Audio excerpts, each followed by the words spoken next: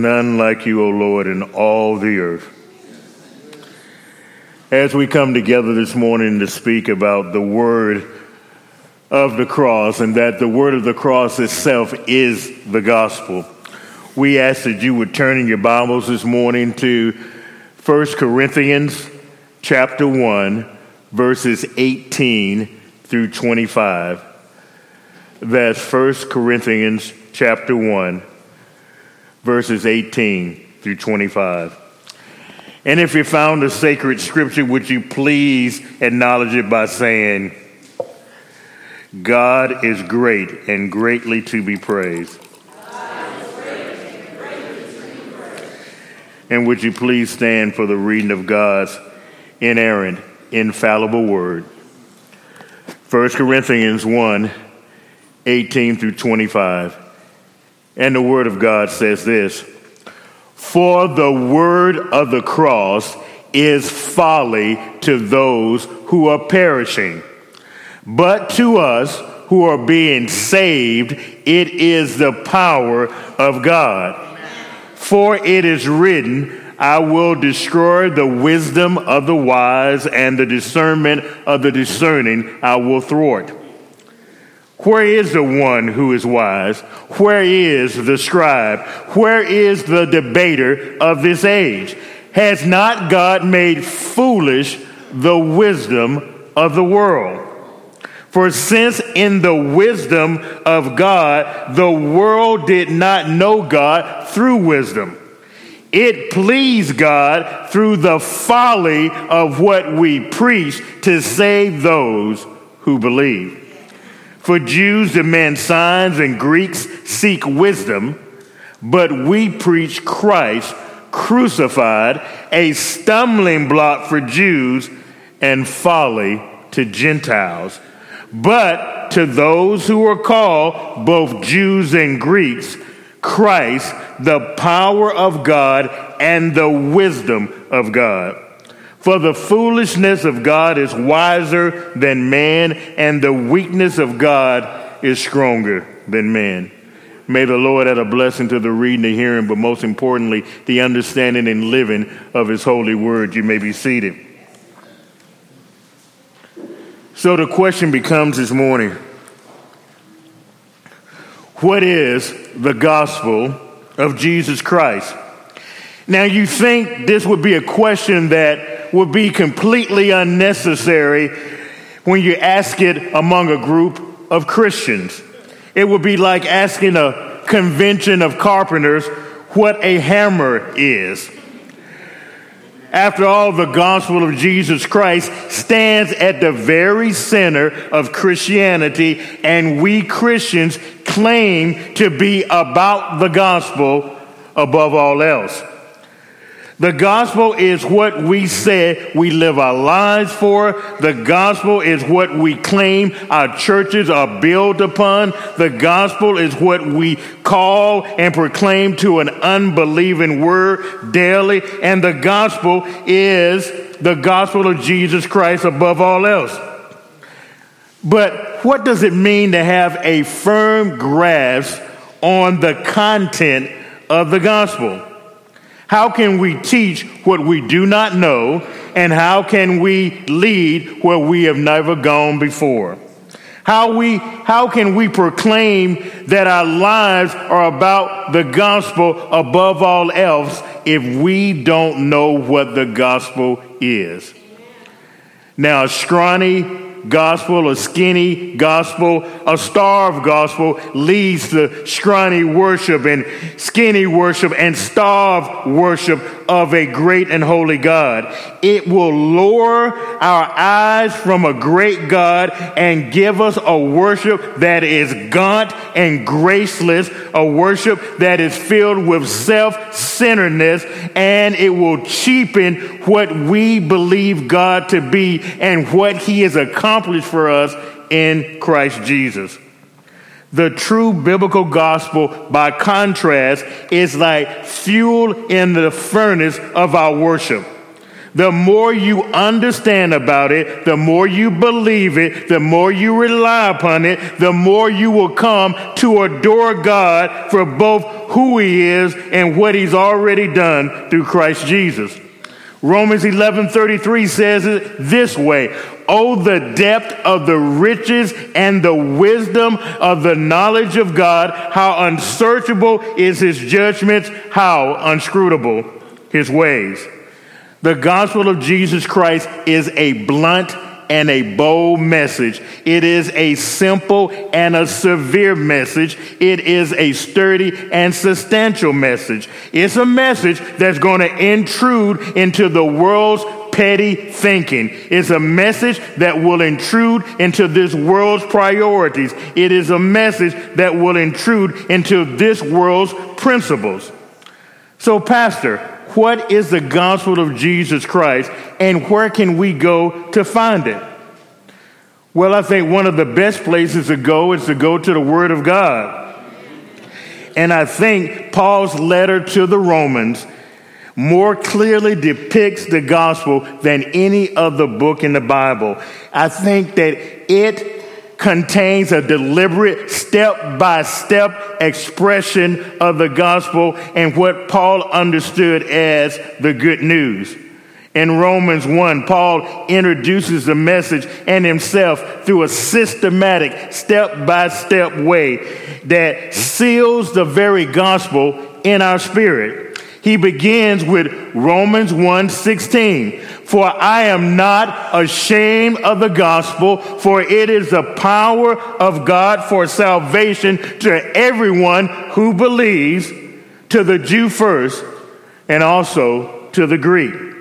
Now, from this verse, he launches our understanding of the gospel, and then he takes us through the first 4 chapters of Romans, and he explains the good news. Now, he does this by painting a picture of the gospel on the canvas of 4 principles. 4 principles I want you to repeat with me. First, say God. Then say man. Then say Christ. Then say response.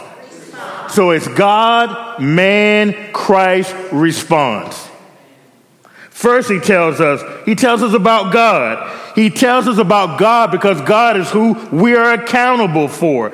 He starts off in his first 7 introductory remarks, and he tells us when he gets down to 17 and 18, really in 18 he says, "For the wrath of God is revealed from heaven against all ungodliness and unrighteousness of man, who by their unrighteousness suppress the truth." So what does this mean, Pastor? He's saying that the one who created us, the one who owns us, the one that we owe everything to, is angry with us. Well, why, Pastor? Because all have fallen short of the glory of God. All have sinned and fallen short of the glory of God. We've all lied. We all cheated. We've all stole. We've all dishonored him. We've all denied him, and we've gone our own way. All of humanity has become autonomous. So, Pastor, what is autonomy? Break it down. Auto, self-driven. Nomos, law. So autonomy is you want to be a law unto yourself. But we can't do that because we're not self-accountable. We are not self-reliant, but we are accountable to a holy God. He created us, and he has a right to demand worship from us. Romans 1:21, for although they knew God, they did not honor him as God or give thanks to him, but they became futile in their thinking, and their foolish hearts were darkened. So Paul tells us that we all sin by not honoring God, by not being thankful to God, by not acknowledging God, his authority over us. And then secondly, he speaks to man or mankind. And he tells us that all of mankind has rebelled against God. We have not honored God. We have not given thanks to him. Instead, we have given thanks to other objects. Look at Romans 1:22 through 23. Claiming to be wise, they became fools and exchanged the glory of the immortal God for images resembling mortal man, birds, animals, and creepy things. Just think about that for a moment. What a revolting charge made against us that human beings that are made in the image of God have decided to negate the one that they should give worship to, and we honor wooden and metal images instead of a holy God. We have made these idols more valuable in our lives than the one who created us. Then he presses through for the next 3 chapters, pressing this point. Romans 2:1, he says, therefore, you have no excuse, O man, every one of you who judges, for in passing judgment on another, you condemn yourselves, because the judge practiced the very same things. So Paul is saying, he's calling Jews out here saying, hey, Jews, you're no different than Gentiles. You've broken God's law and you're under his judgment. He takes it further in Romans 3:9 through 12. He says, what then? Are the Jews any better? No, not at all. For we have already charged that all, both Jews and Greeks, are under sin. As it is written, no one is righteous, no, not one. No one understands, no one seeks for God. All have turned aside. Together they have become worthless, and no one does good, no, not even one. Now, you know, the first 2 points of the good news are really, in fact, pretty bad news. I mean, God is angry with us, and we deserve that anger because we rebelled against him. But you know something? The good news doesn't hold the punch and the promise until you know what kind of situation you're in. Thirdly, Christ speaks to us, or rather, Paul speaks to us about Christ. He tells us that God has prepared a solution for our sin problem. And it is the sacrificial death and resurrection of his son, Jesus Christ. Having laid out the bad news of our predicament that we face as sinners, now he tells us that there's a righteous God, and he starts to give us the good news of Jesus Christ. Romans 3:21 through 22. But now, the righteousness of God has been manifested apart from the law, although the law and the prophets bear witness to it. The righteousness of God through faith in Jesus Christ for all who believe, for there is no distinction. In other words, now there's a way for us to be counted righteous before God instead of unrighteous. There's a way for us to be declared innocent instead of guilty. There's a way for us to be justified instead of condemned. So how does this happen, Pastor? Look at Romans 3:24 through 26. And you are justified by his grace as a gift through the redemption that is in Christ Jesus, whom God put forward as a propitiation by his blood to be received by faith. To be a propitiation means that Jesus stands before God on our behalf and satisfies his wrath. This was to show God's righteousness, because in his divine forbearance he has passed over former sins.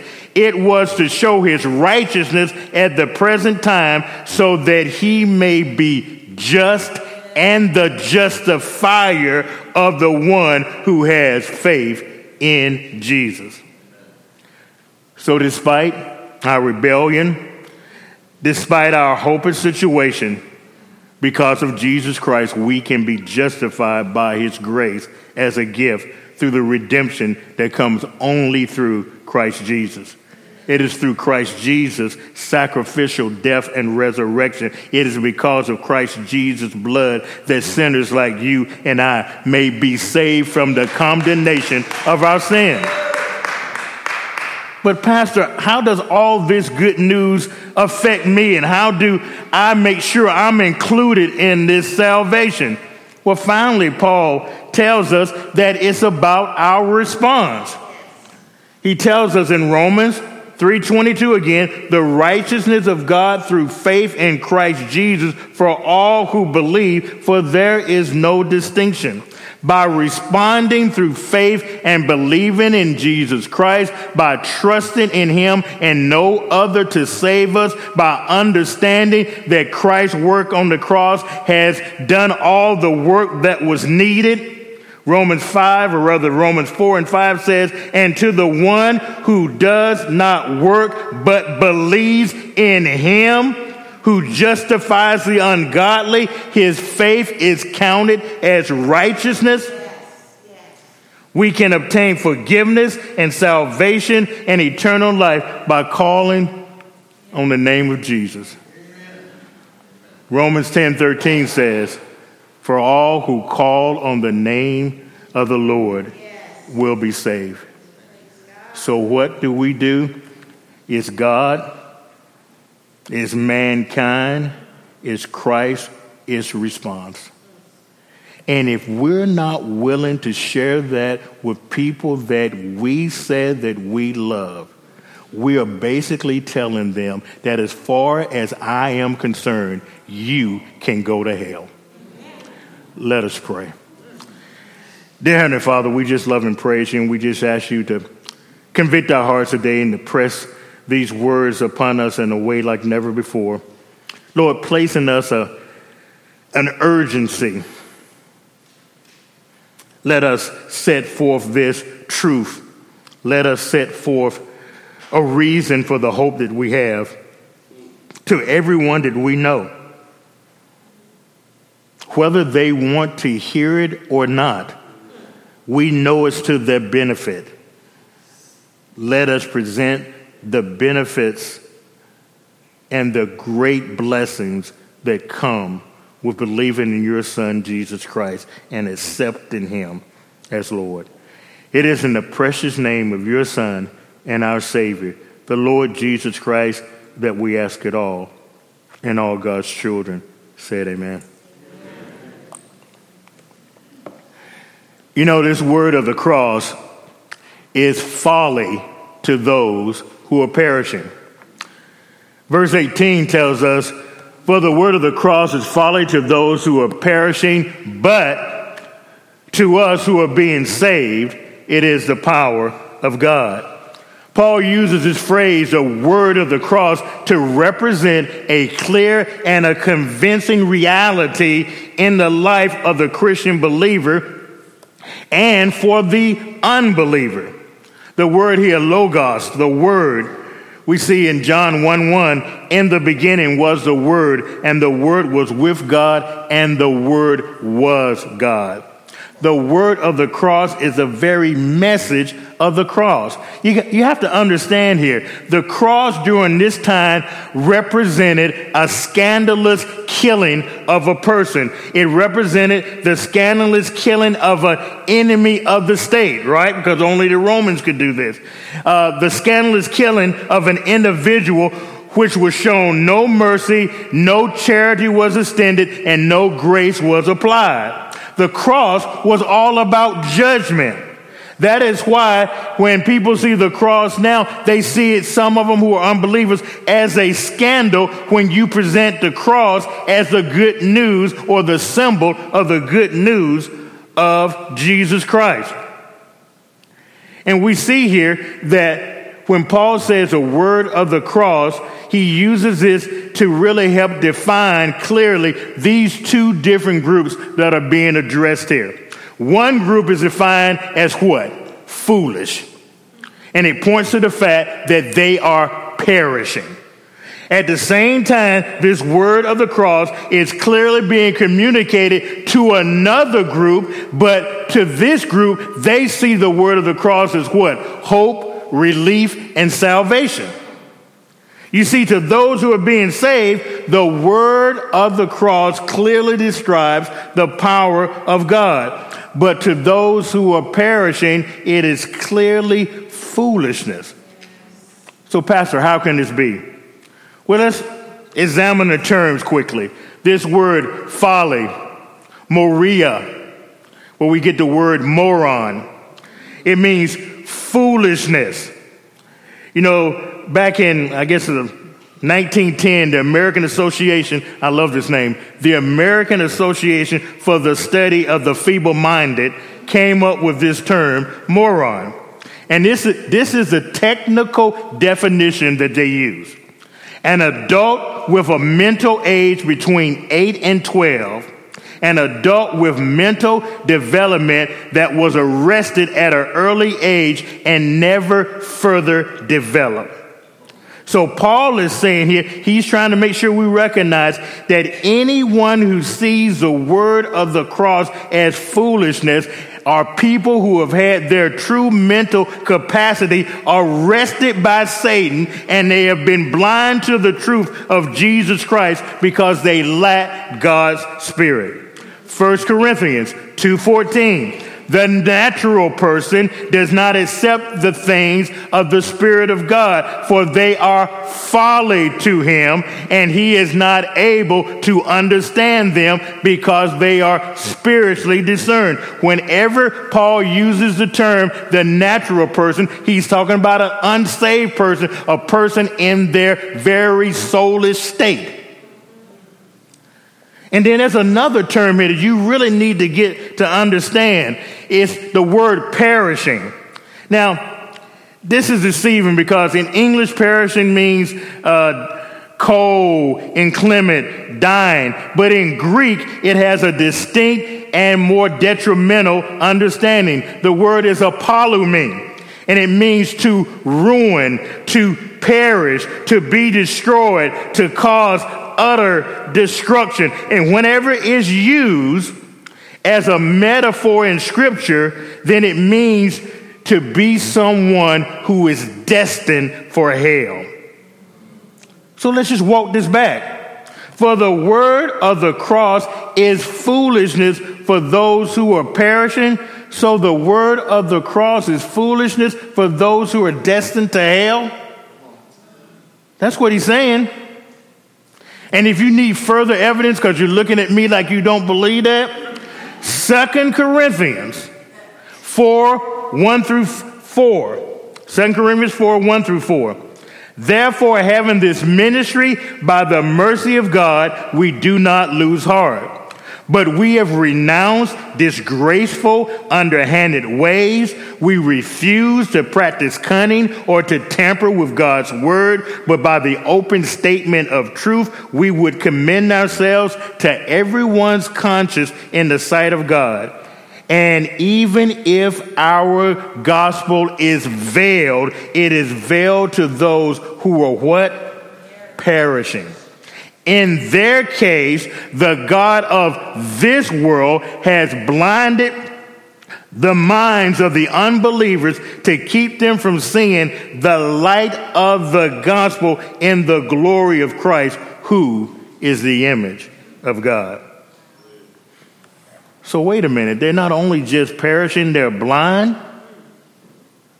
They've been blinded by the God of this world, blinded by their own unbelief. They can't see the light of the glory of the gospel. 1 Corinthians 1 through 11. But I will remind you, brothers, of the gospel I preached to you, which you received, in which you stand, and by which you are being saved, if you hold fast to the word I preached to you, unless you believed in vain.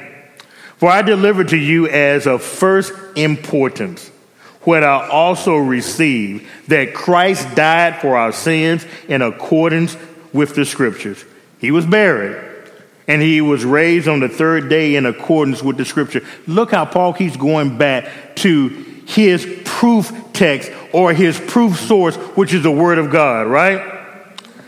That he appeared to Cephas and then to the 12. Then he appeared to more than 500 brothers at one time, most of whom are still alive, though some have fallen asleep. Then he appeared to James, then to all the apostles. Last of all, as to one untimely born, he's speaking about himself, he appeared also to me. For I am the least of apostles, unworthy to be called an apostle, because I persecuted the church of God. But by the grace of God I am what I am, and his grace toward me was not in vain. On the contrary, I worked harder than any of them, though it was not I, but the grace of God that is with me.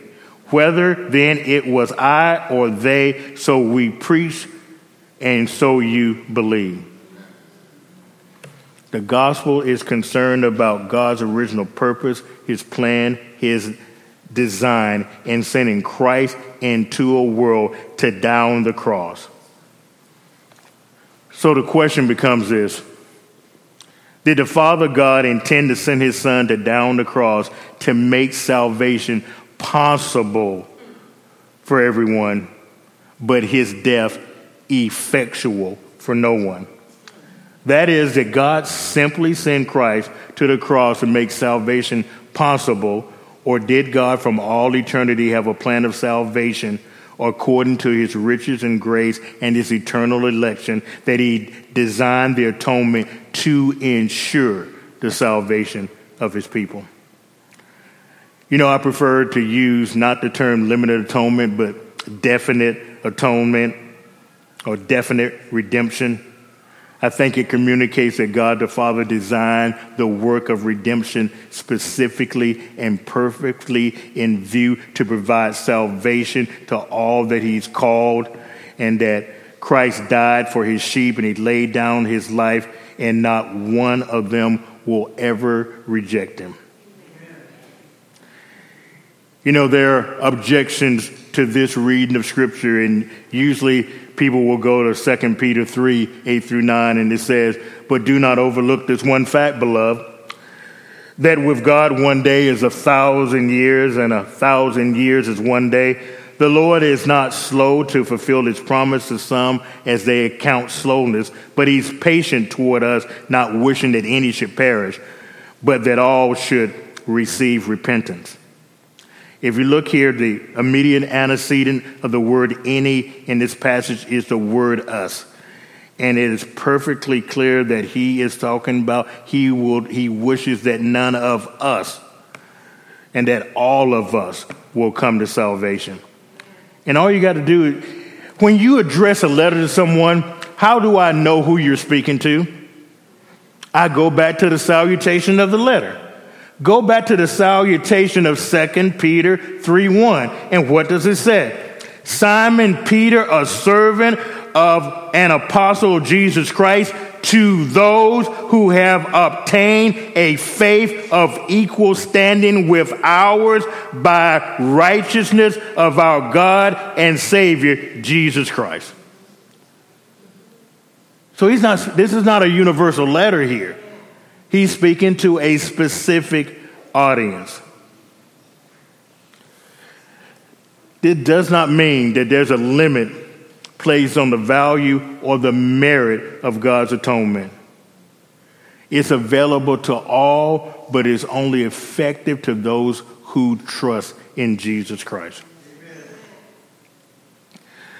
Now we see here that we're dealing in this scripture with an active tension between two groups, because the word of the cross is also the wisdom of God. Look at verses 19 through 21 of 1 Corinthians. 1 Corinthians 1, 19 through 21. For it is written, I will destroy the wisdom of the wise, and the discerning of the discernment of the discerning I will thwart. Where is the one who is wise, and where is the scribe, and where is the debater of this age? Has God not made foolish the wisdom of this world? For since in the wisdom of God, the world did not know God through wisdom, it pleased, underline that, it pleased God through the folly of what we preach to save those who believe. This opening salvo here is taken out of Isaiah 29:14. Therefore, behold, I will again do wonderful things with this people, with wonder upon wonder, and the wisdom of their wise man shall perish, and the discernment of their discerning man shall be hidden. God made a promise here. He says that those who in this world have great wisdom are not as wise as they think they are, that God will destroy it. He will make their wisdom to no effect at all, their discernment to no effect at all. He will frustrate it. He will defeat it. He will place a roadblock in front of it. You see here, the words wisdom and discernment are used in an ironic and a negative sense because they speak of our human intelligence being used without God's help. God is going to prevent plans made by mankind in this sense. So the question becomes, Lord, why are you doing all this? Well, look at Isaiah 29:13. Because this people draw near with their mouth and honor me with their lips, while their hearts are far from me, and their fear of me is a commandment taught by man. You see, outward worship offends God if we use outward worship as a way of evading true relationship with God. What we express outwardly, he wants to make sure is verified by what we know in our hearts inwardly toward him. Because God can't be set aside and God is not mocked. He promises to do wonderful things for those who love him. Human cleverness places itself before God, really disregards God. God will use his overruling power to accomplish his own purposes. He will overrule those who promote a godless beginning, evolution. Overrule those who will try to pit science against omniscience. How do you pit science against omniscience? What's the definition of omniscience? All science, right? How do you use your strength against omnipotence? What is that? All power? You can't overrule God. First Colossians, or as you were, Colossians 1:15-20. He is the image of the invisible God. He, personal pronoun, refers to Jesus here, okay? He is the image of the invisible God, the firstborn of all creation. By him all things were created in heaven and on earth, visible and invisible, whether thrones or dominions or rulers or authorities, all were created through him and for him. For he is before all things, and in him all things hold together. And he is the head of the body, the church. He is the beginning, the firstborn of the dead, that in everything he might be what? Preeminent. For in him all the fullness of God was pleased to dwell, and through him to reconcile to himself all things, whether on earth or in heaven, by making peace by the blood of the cross. Paul follows all of this up in our passage by giving us these three rhetorical questions. Where is the one who's wise? Where is the scribe? We recognize that those Greek philosophers in Paul's day thought they were incredibly wise and they were respected for their knowledge. And then he says, where's the scribes, referring to the Jewish teachers of the law? But yet, as much of the law that they understood, they misunderstood much of the law. Look at John 5:39. This is Jesus speaking.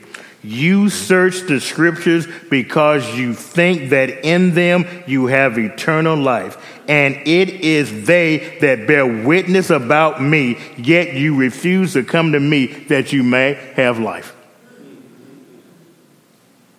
He's saying you don't know what you think you know. Then he goes on and says, where the debater of this age?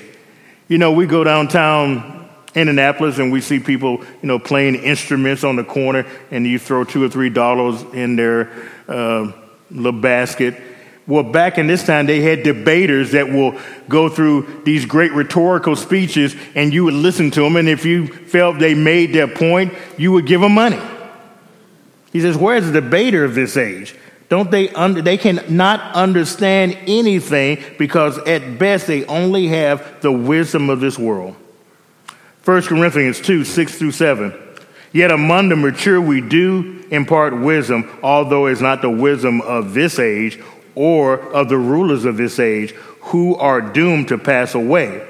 But we impart a secret and hidden wisdom of God, which God decreed before the ages for our glory. 1 Corinthians 3, 18 through 20. Let no one deceive himself. If anyone among you thinks that he is wise in this age, let him become a fool, that he may become wise. For the wisdom of the world is folly with God, for it is written, he catches the wise in their craftiness. And again, the Lord knows the thoughts of the wise, that they are futile. Now the question becomes to me whether this is intentional or accidental. I think it's intentional, and I think this proves it. Look at 1 Corinthians 1:21. For since in the wisdom of God, the world did not know God through wisdom, it pleased God through the folly of what we preach to save those who believe. God has decided who is going to come to him, and it's not going to be on their own intellect, but through his initiative. John 15, 16 to 17. You did not choose me, but I chose you and appointed you that you should go and bear fruit, and that your fruit should abide, so that whatever you ask the Father in my name, he will give to you. These things I commanded you, so that you will love one another. This word here, when he says it pleased God, eudokeo, means to determine that God was resolved, he was well pleased, and he delighted in this. This was his chosen method. 1 Corinthians 1, 27 through 31, but God chose what was foolish in the world to shame the wise.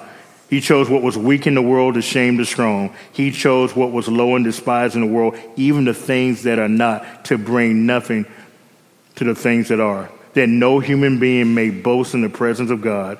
And because of him, you are in Christ Jesus, who became to us wisdom from God's righteousness and sanctification and redemption, so that is written, let the one who boasts, boast in the Lord. And do you want to know what Jesus had to say about this? Jesus speaks directly to us in Matthew 11, 25 through 30. Listen to the words. At that time, Jesus declared, I thank you, Father, Lord of heaven and earth, that you have hidden these things from the wise and the understanding and have revealed them to little children. Yes, Father, for such was your gracious will. All things have been handed over to me by my Father, and no one knows the Son except the Father, and no one knows the Father except the Son, and anyone to whom the Son chooses to reveal him. Come to me, all who labor and are heavy laden, and I will give you rest. Now, he's not talking about physical rest. He's talking about the very rest of your soul, the assurance that you know him for yourself. Take my yoke upon you and learn from me, for I am gentle and lowly in heart, and you will find rest for your souls, for my yoke is easy and my burden is light. There is no doubt that the folly of preaching is intentional on God's part, that no one comes by their own intellect. Jesus says, in John 3:3, truly, truly, I say to you, unless one is born again, he cannot see the kingdom of God. Titus 3:3 through 7, for we ourselves were once foolish, disobedient, led astray, slaves to various passions and pleasures, passing our days in malice and envy, hated by others and hating one another. But when the goodness and the loving kindness of God, our Savior, appeared, he saved us. Not because of works done by us in righteousness, but according to his own mercy by the washing and regeneration and renewal of the Holy Spirit, whom he poured out on us richly through Jesus Christ our Savior, so that being justified by his grace, we might become heirs according to the hope of eternal life. The word of the cross is wiser and stronger than the wisdom of man. For Jews demand signs and Greeks seek wisdom, but we preach Christ crucified, a stumbling block to Jews and folly to Gentiles, but to those who are being called both Jews and Greeks, Christ, the power of God and the wisdom of God. For the foolishness of God is wiser than man, and the weakness of God is stronger than man. Jews demand signs. They constantly wanted to see another sign, another great event. Even though if the Pharisees and the Sadducees, who were great students of the Old Testament, if they took a moment to really reflect on the life of Jesus, this person that has fulfilled over 400 prophecies that came out of the Old Testament, how could they not see that sign? But yet they were looking for more and more because of their unbelieving hearts. And then Paul tells us Greeks, they were the intellectual class. They thought everybody else, they were nothing if you didn't speak Greek, if you weren't trained as they were. They sought wisdom. So if it didn't make intellectual sense to them that God will come down in a body because they had stained the flesh, God would never take on a fleshly body. There's nothing good in our flesh. But Paul says we preach Christ crucified, a stumbling block for Jews. Now, the word there is scandalon. And scandalon was a stick that you would put in the path of an animal, that when the animal ran through this path, it would knock over something to trap him. So he's saying that for Jews, they were trapped by their own unbelief. That's why it became a stumbling block for them. And then for Gentiles, it was folly, just foolishness. But look how he does this. Out of both of those groups, he says, but both Jews and Greeks. So now he's gone from two groups to a third group, right? Both Jews and Greeks who are being called, Christ is the power of God and the wisdom of God. That his message is able to penetrate to those that he has called from amongst those who are unbelievers. And then Paul closes out here with a little hyperbole. He says, for the foolishness of God is wiser than man, and the weakness of God is stronger than man. We know that God can't be foolish. This is hyperbole. He says, even if God could be foolish, his foolishness would be wiser than any man. And even if God could be weak, his strength would be stronger than any man. So he's emphasizing that we serve an unbelievable, righteous God that can be trusted. Lastly, Matthew 12:39 through 40.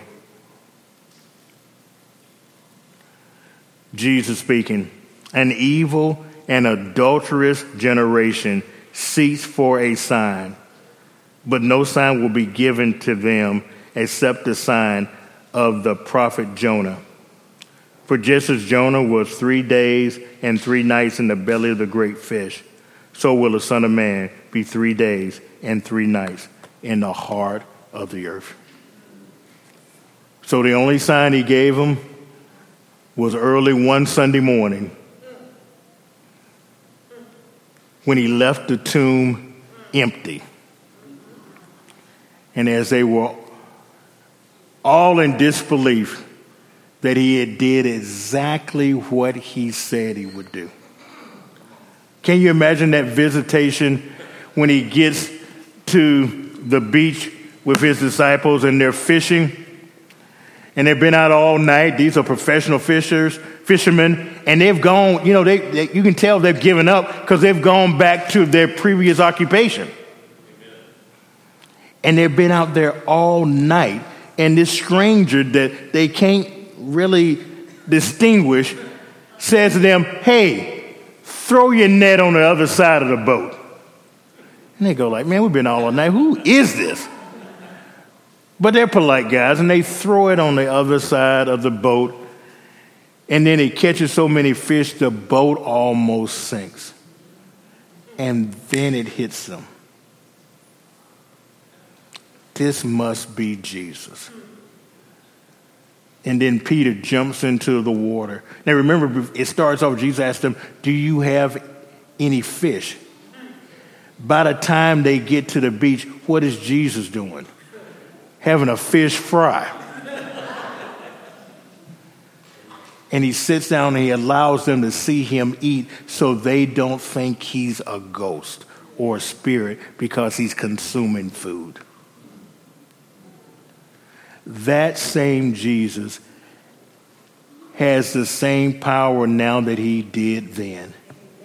That same Jesus is worthy of our worship, and most importantly, he's worthy of us sharing with those who are the closest to us, so that we don't want to see them eternally apart from the only way out of their predicament.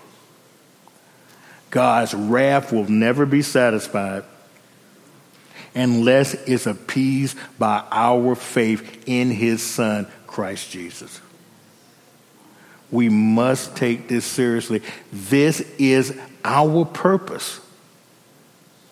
This is our call, that we are to be the hands and feet of Christ Jesus. We are to be ambassadors of Christ, giving out his message as if it was coming directly from him. Let us pray. Dear Heavenly Father, we just love and praise you, and we thank you for the honor of being your laborers in this great harvest. You tell us that the harvest is plentiful, but the laborers are few. Lord, we ask you to sign us up, train us and build us up in every way. Speak to our heart, encourage us, and Lord, let us clearly recognize how we can share daily with everyone we meet the fact that God holds us accountable and that he's angry with us. The fact that humanity has walked away from us, all of sin, and fallen short of the glory of God. The fact that Christ Jesus is the sacrificial lamb that came to take away the sins of this world. The fact that we must respond by trusting in his Son. And Lord, let us build up a new army to live with you eternally and to serve with you directly here on earth until that day comes. It's in the precious name of your Son and our Savior, the Lord Jesus Christ, that we ask it all. And all God's children said, amen.